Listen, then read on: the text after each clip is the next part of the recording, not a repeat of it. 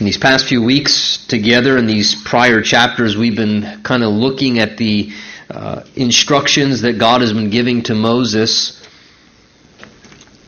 regarding the institution of the tabernacle worship system, as he's been receiving revelation from the Lord as far as how to build this sort of portable worship system that they would set up as they would journey around to different areas in the wilderness. And God has been giving specific commands to Moses, sort of showing him by revelation the blueprint of this, the dimensions of how it was to be built, the different furnishings, the institution of the priesthood, their garments, and how they were to be put into their function of ministry. And as we continue in chapter 30 now, we begin to get a little more instruction regarding some other furnishings that were to be a part of the tabernacle. Now, we've been looking at these things together again just by way of maybe a visual frame of reference. If you remember, the tabernacle itself being a tent-like structure, remember it was basically a frame that was overlaid with 4 different coverings. It was 15 foot wide, 45 foot long. It was divided into 2 rooms, the front room being 15 foot wide and then 30 foot deep. And as you would enter into that first room, if you remember, on the right-hand side would have been the table of showbread, where the 12 loaves were there to represent the 12 tribes of Israel. Over to your left would be the menorah, or the lampstand, that oil-burning lamp that was there. Straight in front of you, as we'll see in our verses tonight, this next furnishing actually would be what's called the altar of incense. And then remember, there was a veil with embroidered cherubim upon it, basically that separated the front room from the room in the rear, which was a 15 by 15 foot cube. And inside of that room was basically one furnishing, which was what? Does anybody remember? Please, somebody remember. I'm doing a bad job. All right. The ark was in the back there with the mercy seat as the lid on top of it. And that was where, remember, the Shekinah glory of God, or the presence, the kabod, the weightiness of God's presence was manifest among His people. And once a year, remember, the high priest, and the high priest only, one man, one time a year, could go behind that veil. It was a reminder that people could not, as sinful human beings, just proceed directly into the presence of God, because God was too holy. And only once a year the high priest could go behind that veil, that with the blood of an innocent sacrifice, where he would then apply the blood to the mercy seat to make atonement for the sins of the nation. And outside of this tent-like structure, remember, there was a courtyard. And as you came into the courtyard, the first thing that you would see was the brazen altar, which basically was the altar where the sacrifices were offered up by the priests, the burnt offerings, the sin offerings, the peace offerings. We'll see more of these things again as we get into the book of Leviticus. So the first large furnishing there was this bronze brazen altar where the sacrifices were made unto the Lord.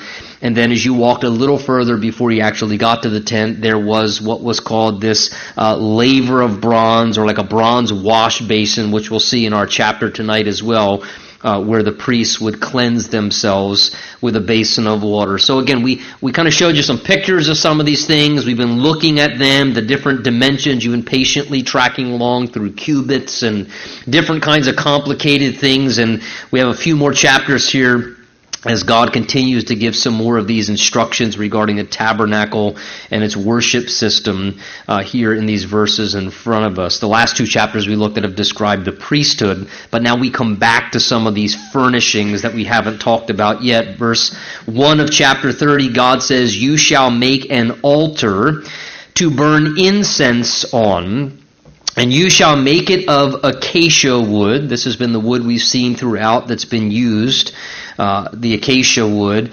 "And a cubit shall be its length, and a cubit shall be its width." Again, we've talked about the cubit. Typically the standard cubit in that day would be about 18 inches long. So whenever you read a cubit, basically you can take that number and multiply it times 1.5 feet. So basically you have here a box now that's built and it says it's a cubit by length and a cubit's width, so basically about an 18-inch square is what this would be. And it says that it shall be 2 cubits, verse 2, in its height, so that would be about 36 inches high. So you have this wooden box about 3 foot high, 1.5 foot square. And it says it shall have horns, just like, remember, the altar had out in the courtyard area where they offered the sacrifices. And verse 3, like many of these other furnishings, this wooden acacia box then was to be overlaid, its sides and all around its top and its horns, with pure gold. And you shall make for it a molding of gold all around it, so that it would be ornate or decorative. Verse 4, 2 gold rings you shall make for it under the molding on both its sides, and you shall place them on its 2 sides, and they will be holders for the poles with which to bear it. And you shall make the poles as well with acacia wood and overlay them with gold. So again, like many of these furnishings, we have the loops and the poles, and basically because these furnishings weren't to be carried, in a sense, with the hands, the Levitical ministers were not to touch them with their hands, but they were actually to be borne on their shoulders. But again, they weren't to put their hands on. And again, of course, no doubt symbolically that no flesh was to touch that which was of God's work and of God's Spirit, that there was to be instead this understanding that they were to bear these things on them shoulders rather than to put their hands upon them. And again, it's a good reminder for us that it's really intelligent and very wise of us when we serve the Lord in any capacity of whatever our functions may be in the ministry of worship. And again, oftentimes we think of worship, we use the term worship. Typically when we say the worship team, we just think of the musical portion of the service, when the reality is worship is much more than music. Music is just one form of worship, one way in which we worship the Lord as we sing to the Lord and make melody in our hearts. But our submission and attention and adherence to the Word of God, which is what we're doing now, should be just as much an aspect of worship, whereby as an attitude of worship before the Lord, we attentively and expectantly say, Lord, I believe that you want to say something to me, and I want to hear what you want to tell me, whether it's instruction or correction or to confirm something in my life or to give me direction. And then I want to hear that, and in an attitude of worship, Lord, I want to pay attention. Speak, Lord, your servant's listening. And then I want to obey that, and I want to live that out. As we pray, that's a part of our worship. I think as we fellowship and we come into the house of the Lord in a worship service, a worship meeting, every component of that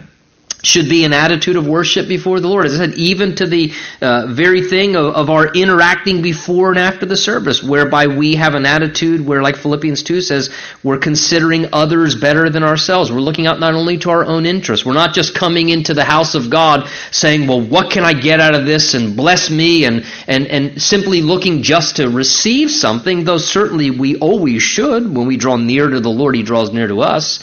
But as well, we should have a heart in worship to say, Lord, as a part of my offering to worship, I want to offer a sacrifice of praise, but Lord, make me a vessel. And if I can minister to somebody else and encourage someone else, and that ministry and dynamic of the spiritual gifts taking place as we edify each other in love, all these things, again, are a part of our worship. So here again, just an interesting thing as we look at these furnishings, all these pieces of the tabernacle worship system and the priesthood and the sacrificial system.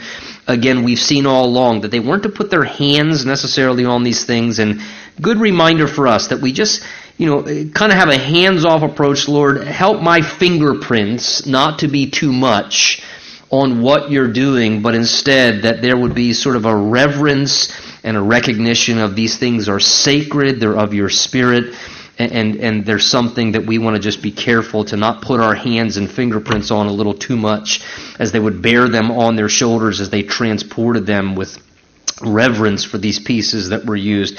Verse 6, we're then told regarding this altar of incense that sat right outside of the veil, we're told here, you shall put it before the veil, which we just talked about, before the ark of the testimony, that was in the back room, the Holy of Holies. The back was where the presence of God was among the ark.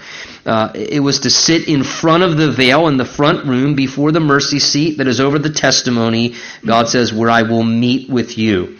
And verse 7, here's the purpose of this altar of incense. Of course, Aaron, the high priest, shall burn on it sweet incense every morning when he tends the lamps, the menorah, the oil-burning lamps. He shall at the same time burn incense there on the altar of incense. Verse 8, and when Aaron lights the lamps at twilight, so the idea is in the evening, both in the morning and in the evening, he shall also burn incense on it, a perpetual incense before the Lord throughout your generations. So this altar of incense, like many of these pieces we've been looking at in the tabernacle worship system, certainly they were literal functions and aspects of the worship system in that day in Israel. But as we've been talking about all along, all of these things as well, no doubt have a figurative sense. They symbolically represent aspects of the life and ministry of Christ, and we've talked about these things as we go through. So now we have this altar of incense, and no doubt the altar of incense is representative of prayer and the ministry of intercession in prayer. Again, we have verses in Scripture at times that allude to how on occasion that incense rising before the throne of God, like a sweet savor, as if you've ever smelt incense burnt before and just the fragrance of it. Many times we have a few occasions in the Bible where God refers to prayer in the form of incense. For example, Psalm 141 verses 1 and 2 says this, Lord, I cry out to you. Make haste to me, give ear to my voice when I cry out to you. Let my prayer be set before you as incense, the lifting up of my hands as the evening sacrifice. And then in Revelation chapter 5, verse 8, you have this picture of the scene around God's throne in the eternal dimension. And there, as it's showing you a scene around the throne of God in the eternal realm, it says the saints fall down before the Lamb, and it says each having golden bowls full of incense. Listen, it says, which are the prayers of the saints. So we have these allusions in the Word of God where God, in a figurative sense, pictures our prayers ascending before His throne in the same way as incense, like a pleasing fragrance, would rise up. And again, the delight, the pleasure that it would bring, the smell, the fragrance of this incense, the aroma of it, that God pictures that and says, that's what it's like for me when my people pray to me. Now, I think it's a good reminder because sometimes we almost think we're troubling the Lord when we pray to Him, almost as if sometimes we feel like because of our behavior or how often we find ourselves running to God that God's like, oh, not you again. We almost envision this idea sometimes. I mean, let's be quite candid. Maybe there's somebody in your job place that you almost, when you see them coming across the job place, you almost kind of try and do like you're running back in the catch on the football return, where you're almost like looking to try and avoid them somehow, because it's like, if they corner me again, then they're going to just talk to me forever. And sometimes we get like that with people. I think we almost envision sometimes that we're bothering the Lord when we pray to Him, or as if somehow He doesn't want to hear from us, when the reality is God pictures our prayer like incense rising up before His throne, something that's pleasing, it's satisfying to the Lord, that nothing delights Him more than to hear your voice when you come to Him and you speak to Him, that it brings pleasure to His heart, like a father hearing the voice of their child. And here we have this altar of incense where the priest would go in, and morning and evening he would offer this sweet-smelling incense upon the altar of incense. Interesting, right outside of the veil. Ultimately, the wonderful thing is now, as New Testament believers, we can go right behind the veil, and we have a direct access to the presence of God, because the veil of Jesus' flesh has been rent and torn in what He did for us in His death upon the cross, that there's no barrier for us anymore, that we can go directly into the presence of the Lord and go directly with boldness to the throne of God's grace, into His presence. But as we look at this, no doubt a picture of the prayer life and how the priest twice a day at least was to tend to this altar of incense in the morning and the evening. And of course, as we look at the high priest doing this, it's certainly a great reminder of part of the ministry of Jesus as our great high priest.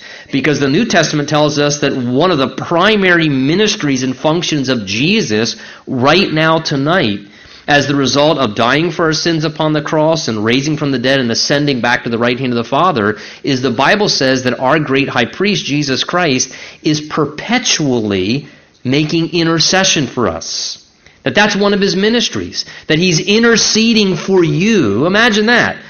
I mean, you can't have somebody better praying for you than the Lord Jesus himself, making intercession for our weaknesses, making intercession for us for spiritual strength and our victory. And what an amazing thing to think about. Hebrews 7 says that he, always lives to make intercession for the saints.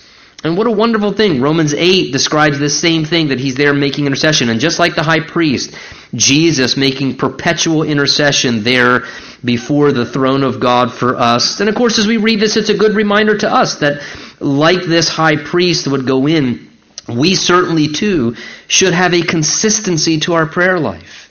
I think it's a good thing to morning and evening to start your day and end your day talking to the Lord. And here it's interesting, verse 8, he says, it was to be offered as a perpetual. The idea is continuous incense. And what does 1 Thessalonians chapter 5 say? That part of God's will for us is that we would pray what? Without ceasing. That we be in constant communication before the Lord. And we should live our day in constant fellowship, just communicating to the Lord, talking to the Lord. But I think there should be, like there was a specific place and a specific time where that priest would go in and tend to the incense altar there and set incense before the Lord. I think that we should have in our lives as Christians not just an ongoing conversation with the Lord, but I think there should be a measure of discipline in our spiritual life whereby maybe there is that special place for us where we go. Here the priest would go into the altar of incense, and at a particular time, I think there should be a special place and maybe special times where you designate and just spend some time seeking the Lord in intercession. That you would carve out times where maybe you just go and maybe it's in a closet or maybe some special place and maybe you just kneel and get before the Lord at your altar of incense in a sense, and you just let your prayers ascend before the throne of God. It's how beautiful to see in Revelation 5. Apparently no prayer is wasted. It says in Revelation 5, what we just read, that there are golden bowls full of incense in heaven, which are the prayers of the saints. Remember we talked about that these things had to be made according to specification. Why? Because the book of Hebrews tells us that somehow all of these things in the tabernacle worship system in some way are reflective of what exists in the eternal realm. And what an amazing thing to think that our prayers are so precious to God that He uses golden bowls. That's how valuable your prayers are. None of your prayers are meaningless, worthless. Sometimes I feel like I pray and my prayers bounce off the ceiling. Well, that may be your perception.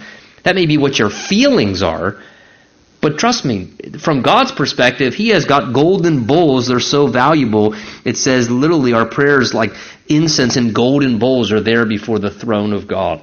That He values our prayers. He values hearing our voice. And just this beautiful description here. Interesting, Luke chapter 1, verse 8 to 10 even gives the sense in the New Testament when Zacharias went in that day and he was putting incense upon the altar of incense. It says, and the people were outside praying. So it seems that as the priest would offer the incense on the altar of incense and the people would know that it was ascending, that they simultaneously outside of the tabernacle would spend time in prayer as they knew that the priest was doing the same thing. And certainly, again, I just think a great example for us that we would have our altar where we, like incense before the Lord, would be raising our prayers up before His throne. Certainly a much neglected area, I think, in the worship life of the modern church.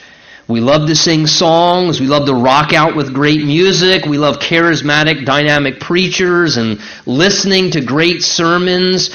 But there certainly seems, and I can say this with credibility and relativity, having been in numerous different churches myself, there certainly seems to just be an apathy and a disinterest in the ministry and the worship of prayer. of just wanting to just sit and talk to God. And let God talk to us as we sit in His presence in quietness. That we don't need entertainment. We just want to spend time talking to God.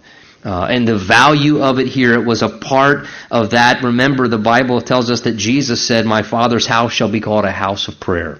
And certainly something that I pray the Lord continues to give us a greater desire for and mark as one of the defining marks of our ministry, because it certainly was throughout the days of old, and it's important to the heart of God. Now, verse 9, we also have this little instruction here where God gives a warning regarding the altar of incense. He says, "You shall not offer strange incense on it, or a burnt offering, or a grain offering, nor shall you pour a drink offering on it."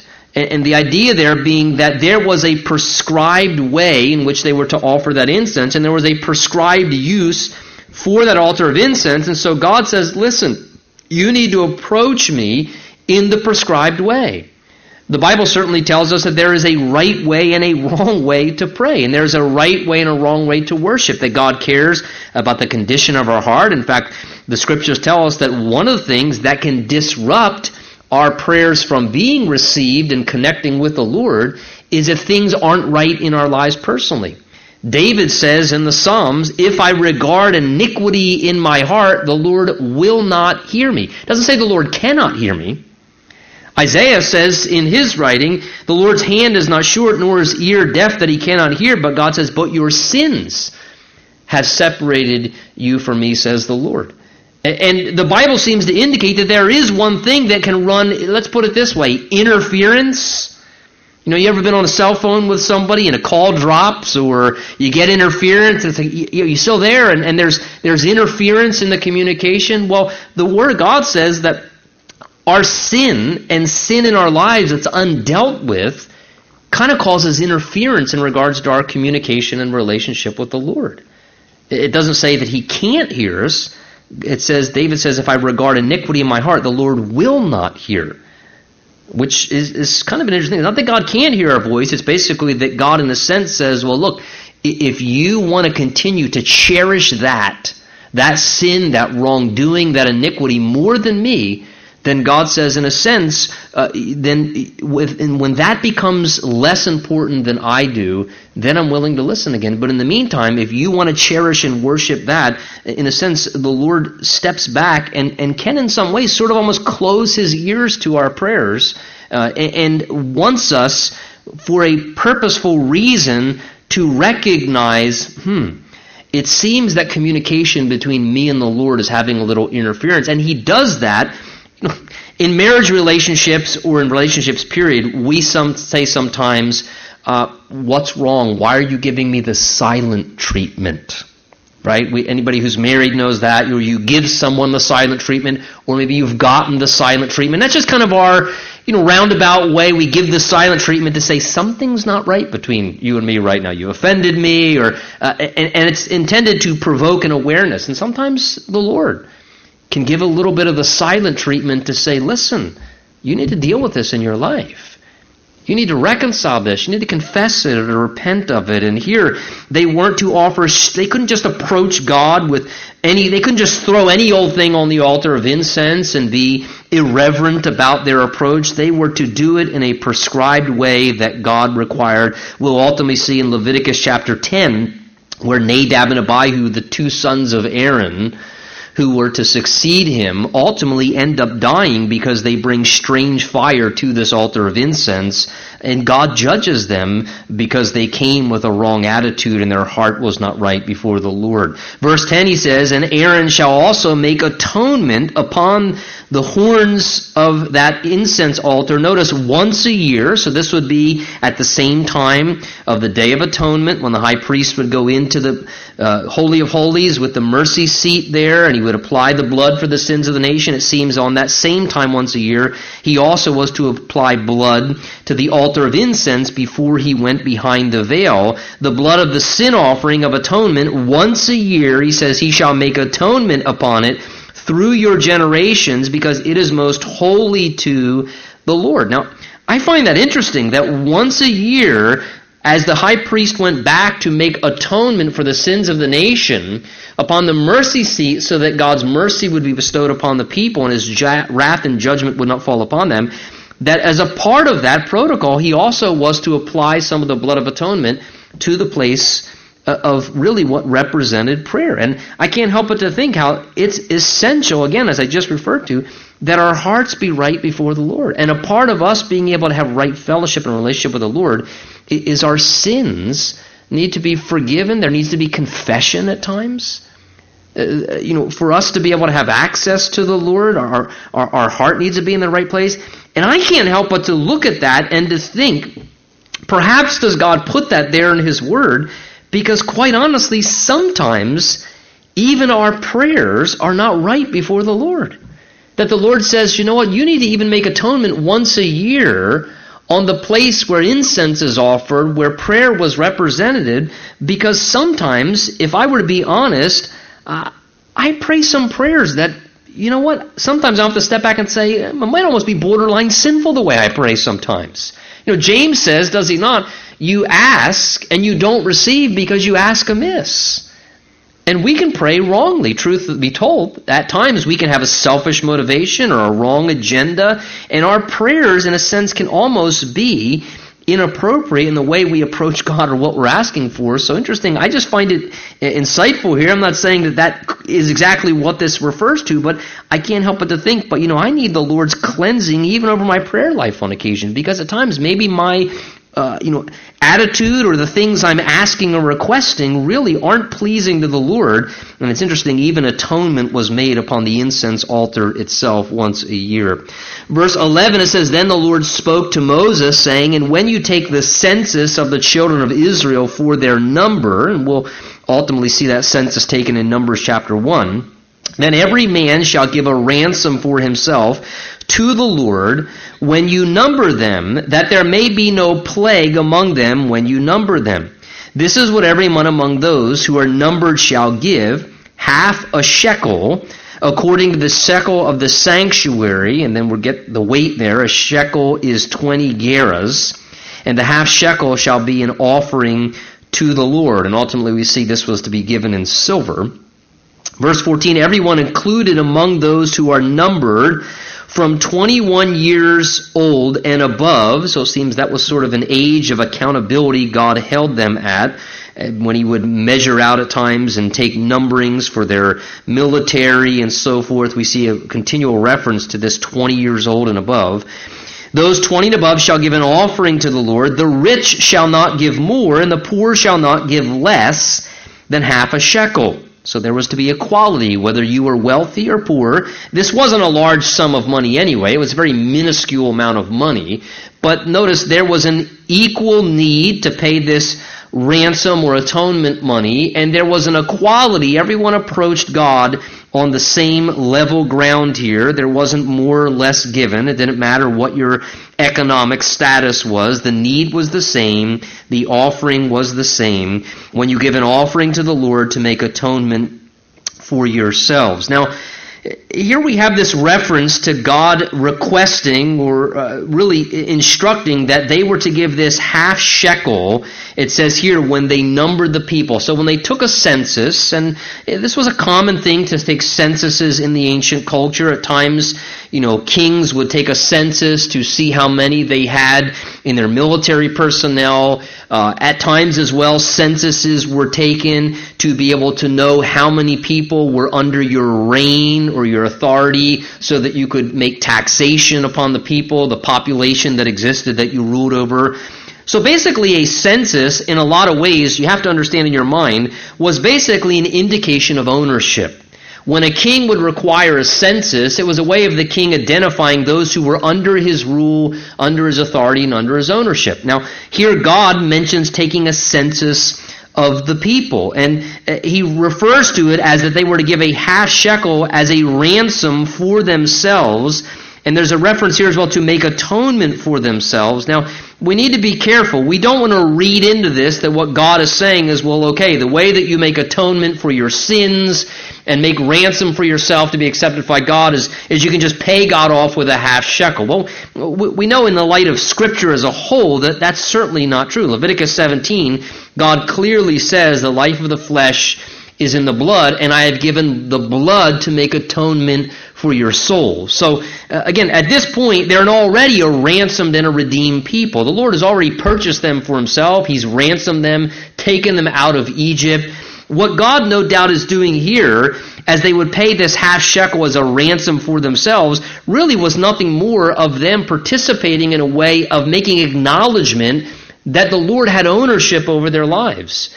And as the leaders, Moses and those in that day, would receive this half shekel as atonement money for the people, for each individual, it was a way for them to remember, listen, though you may serve the people as a shepherd of Israel, though you may serve the people as a high priest, Moses, Aaron, the people don't belong to you.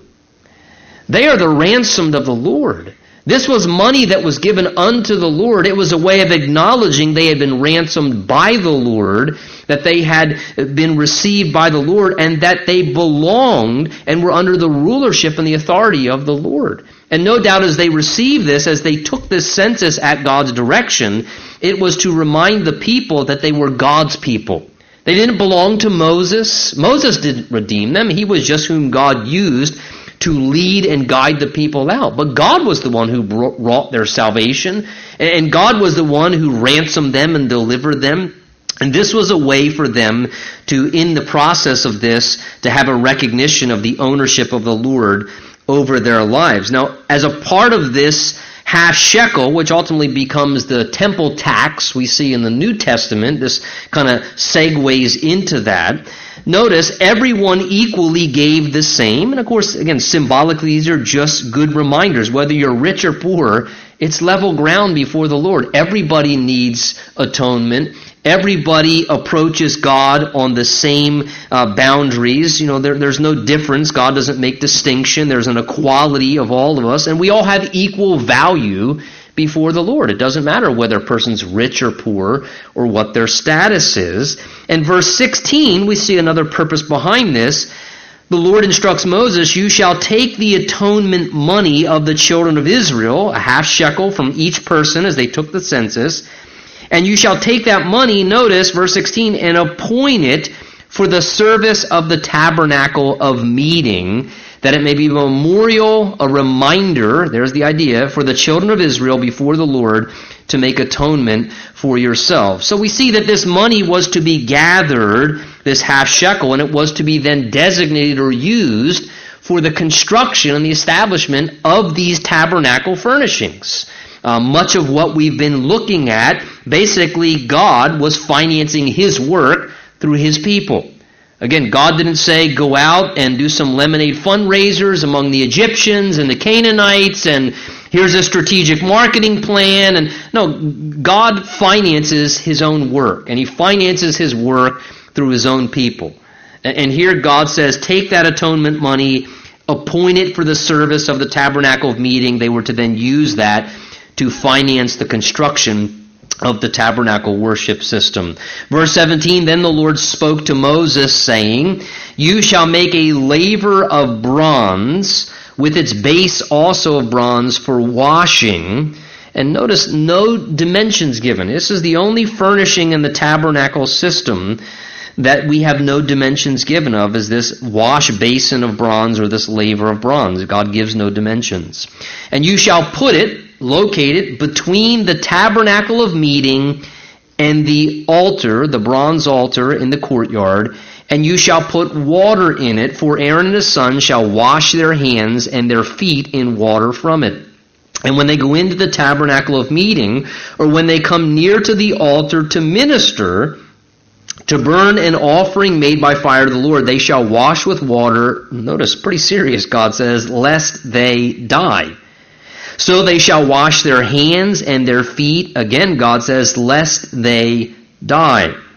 And it shall be a statute forever to them, to him and his descendants throughout their generations. So at this point here we come to the last furnishing of the many we've looked at, of the tabernacle worship system. And this, again, is another furnishing outside of the tent structure in the courtyard area. When you first came into the courtyard area, the first thing was the bronze altar where the animal sacrifices were made as the animals were, put to death and then burnt upon the altar. And then before you got to the tent of the tabernacle itself and you entered in, there was then situated this seems somewhat large bronze laver or a bronze basin that was filled with water that the priests were to utilize, it says, to wash, notice, not their whole bodies, they were to wash their hands and they were to wash their feet in it so that they would be ceremonial clean as they went in to do the work of the Lord of ministry, as well as the fact, no doubt, if you can just envision,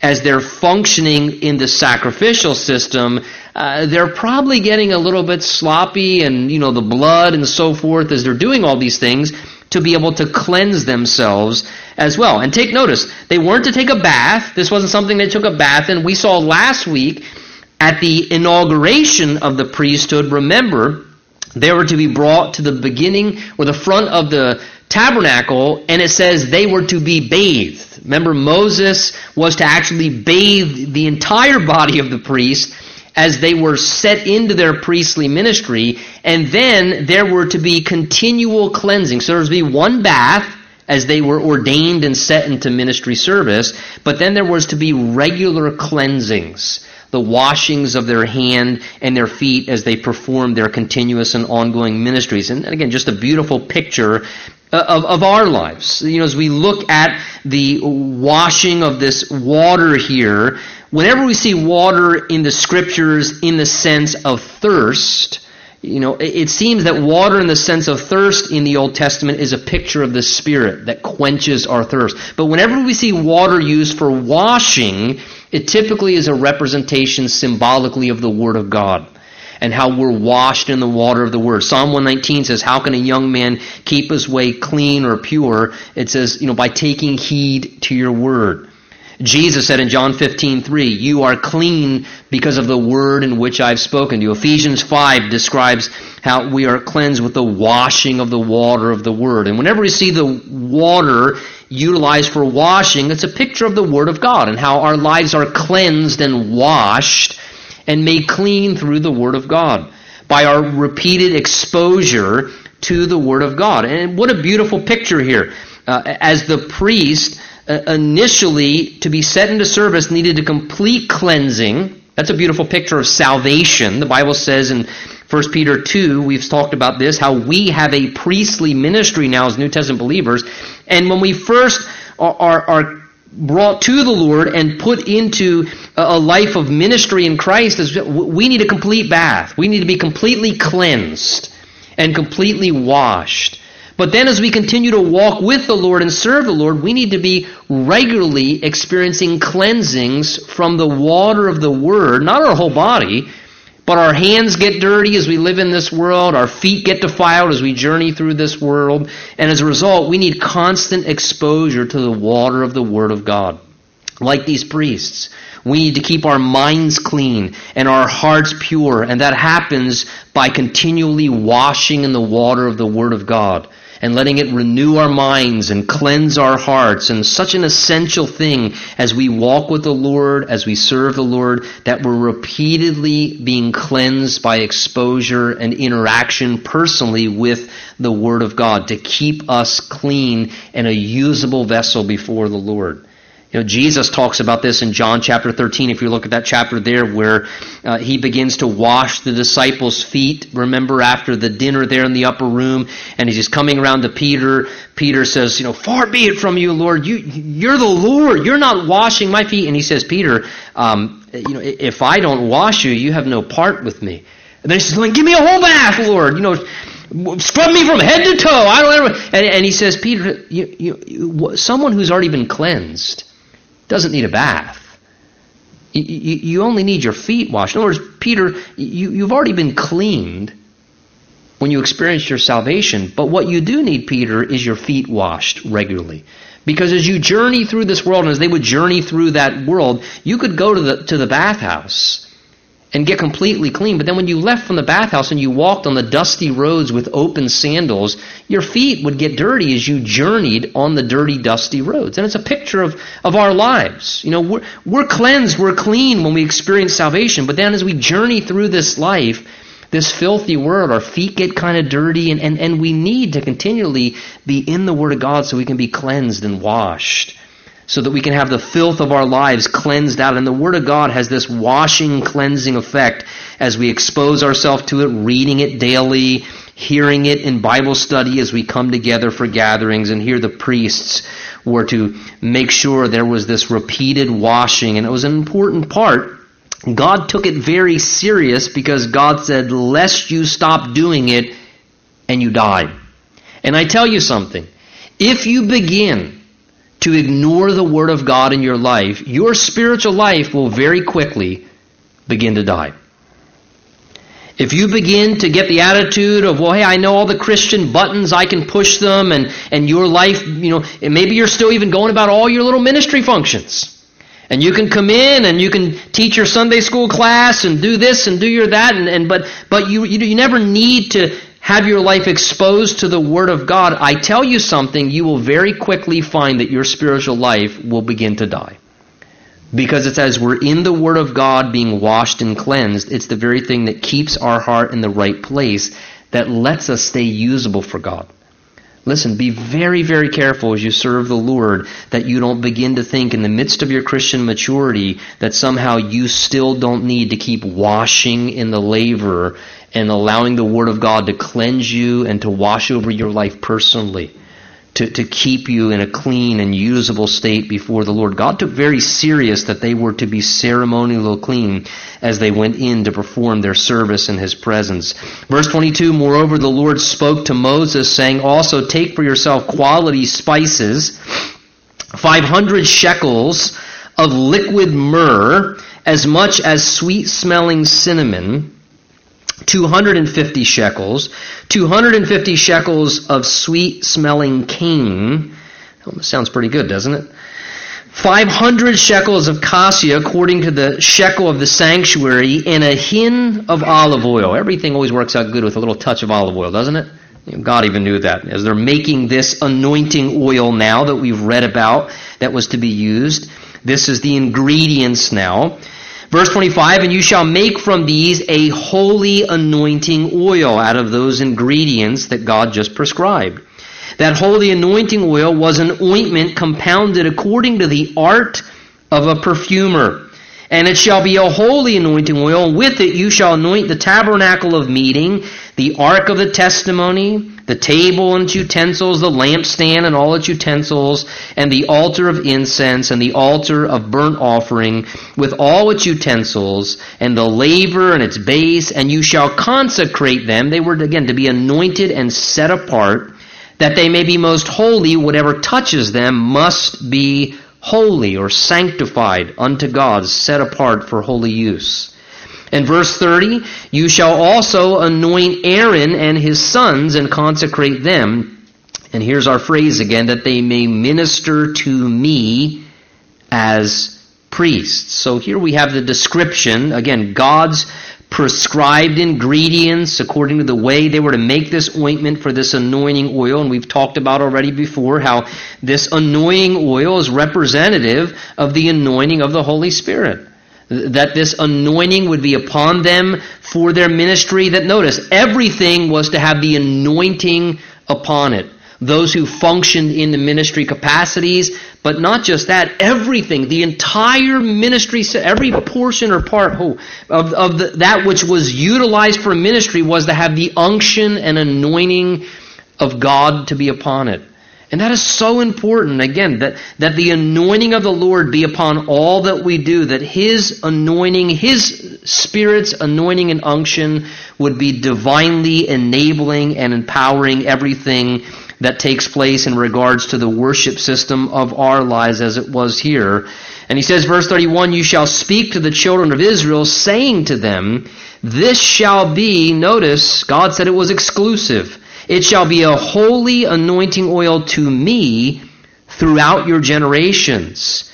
And then he gives some prohibition here. It shall not be poured on man's flesh, and nor shall you make any other like it according to its composition. In other words, you weren't to make an imitation of the same thing with your own ingredients made up. It is holy, and it shall be holy to you. Whoever compounds any like it, or puts any of it on an outsider, shall be cut off from his people. So as God speaks about this anointing here, he gives two prohibitions. The first thing is he says this was to be used for the tabernacle furnishings, and it was to be put upon those who were ordained for the ministry of the Lord, those who God had called and set apart for this ministry. And he says, therefore, you're not to use this in just a casual, kind of irreverent way. God says they were not to take that anointing. And verse 32, they were not to take that anointing oil and put it upon man's flesh. Now, I think there certainly is intended to be a lesson there. God does not ever want to anoint our flesh. God does not want to put his anointing upon our flesh. And sometimes, tragically, a mistake we make in Christian ministry or in the things of God or worship is we want to offer to God the works of our flesh and say, Lord, how about you bless that? Lord, I got this really great talent. Or Lord, how about this really good idea? We're going to do this ministry. We're going to do this thing. And we kind of offer to God the works, the energies, the efforts of our flesh. And we say, Lord, and how about you bless that? Here's my best endeavor in the flesh. And how about you put your anointing upon that? God says, I don't ever want to anoint your flesh. The flesh profits nothing. The Bible says the Spirit gives life, the flesh profits nothing. God says, no flesh shall glory in my presence. God does not want to anoint the works and energies and efforts of our flesh. He wants his anointing to be upon that which is led and prescribed and exclusively the work of his Spirit. That is all his anointing. So God doesn't want to anoint the flesh, and nor, notice, does he want them, it says here, to make an imitation of what was intended to be this anointing oil. And I think, no doubt, the Lord is giving us a reminder there that he doesn't want us as well to try and imitate the anointing of God. The anointing of God is the anointing of God. And what that looks like upon one person's life may be different than what it looks like upon another person's life. But God help us from watching the way somebody else ministers, saying, well, man, I'm really, the way he leads worship, or the way he teaches the word, or the way he evangelizes, or the way she does that, and the Lord uses her. And we look at the anointing of God upon someone else's life, and it's the genuine anointing of the Spirit upon their life. And rather than seek the Lord for his genuine anointing upon our life, we try and imitate the anointing of the Lord. So then if I just kind of talk the way he talks, then, well, maybe that's what the anointing's in, because he seems to have this, and somehow we envision that's what the anointing is in. No, remember, God doesn't anoint the flesh. We don't want to imitate God's anointing. Either God's anointing is on you or it's not. Either the anointing of God's Spirit is resting upon you, and that will manifest in your life according to the way God's made you and who he's created you to be. Or if not, we're trying to create and make a counterfeit anointing and create an imitation of the anointing of God. And God says, no, don't do that. Don't do that. Here he put a prohibition against that, and I think the same for us. He wants us to genuinely have the true anointing of the Spirit to be upon our lives. Look at verse 34. He mentions now the ingredients for the incense that we looked at back in the earlier part of the chapter. The Lord said to Moses, take sweet spices, stacked, and onycha, and galbanum, and pure frankincense with these sweet spices. There shall be equal amounts of each, and you shall make these an incense, a compound according to the art of a perfumer, salted and pure and holy. And you shall beat some of it very fine, and put some of it before the testimony in the tabernacle of meeting, where I meet with you. And it shall be most holy to you. But as for the incense, again God says, verse 37, but as for the incense which you shall not make any for yourselves according to its composition. It shall be holy to you for the Lord. Whoever makes any like it, to smell it, he shall be cut off from his people. So, again, as God now gives in these verses, notice the exact ingredients, the specifications for this incense that was to be used by the priest as he went in upon the altar of incense. Here God again gives a clearly prescribed way, and he again gives another a caution or warning. He says, verse 37, that you're not to take this sacred incense and to make it for yourselves according to its composition. Again, they were to have reverence for this incense. It was to be something that was for the Lord. It was between them and the Lord. They weren't to try and manufacture it or have anything that was insincere about it. And no doubt as we look at that, in relation to how it's a reminder, the incense of our prayers ascending up before the Lord, and they weren't to manufacture it or use it in some selfish way because, hey, that priest really smells good. That incense, I think I'll have that for fragrance in my living room there. I kind of like the smell of a priest. That smells pretty good. And they would try and take it in this irreverent way, take something that's to be sacred and try and use it in a very insincere and casual way. And God warned them not to do that. And I can't help but to think, as I look at that, it's a reminder to me that, God sincerely desires genuineness in our spiritual experience. And as this represents prayer, you know what I can give you as one of the greatest exhortations for your prayer life? Just be genuine. Listen, when you pray and talk to God, just be genuine. Jesus said you think you'll be heard because of your many words. Just don't do that. He warned of vain repetitions. Jesus said, look, when you talk to your Father, just talk to Him like a humble, simple child would talk to their father in a relationship. Listen, don't manufacture special phrases or try and pray like this person who seems like they're a really good prayer. Listen, that is the most ludicrous stuff. Well, I don't pray in public because I don't pray good. That is the most foolish statement in regards to prayer. You don't understand what prayer is. I don't pray good? I've raised 3 children. I've never said, don't talk to me until you learn how to talk right. Till you learn proper English. Don't speak to me. That's a run-on sentence. I will have none of that in this household. No.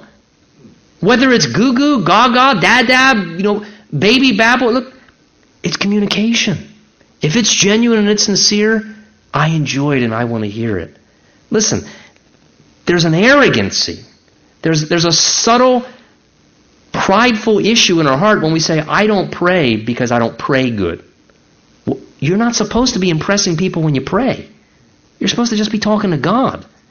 And some people that sound like they're praying good, from God's perspective, they really may not be good prayers. Because some people who sound like they're praying good, and let me go to the other side, so you don't feel like, why are you picking on the people who don't pray out loud? There are other people who sound like they pray really good, and can I caution you, sometimes if you're trying to sound like you pray really good, maybe your prayers aren't very good to God, because maybe the way you're praying is really more to sound impressive or to preach a sermon through your prayer, rather than just talking to God. And you're manufacturing in genuine incense, and you're taking something that's to be sacred and sincere, and you're using it in an inappropriate way. Listen, genuine. Just talk to God. Be genuine, be sincere. Pour out your heart before Him.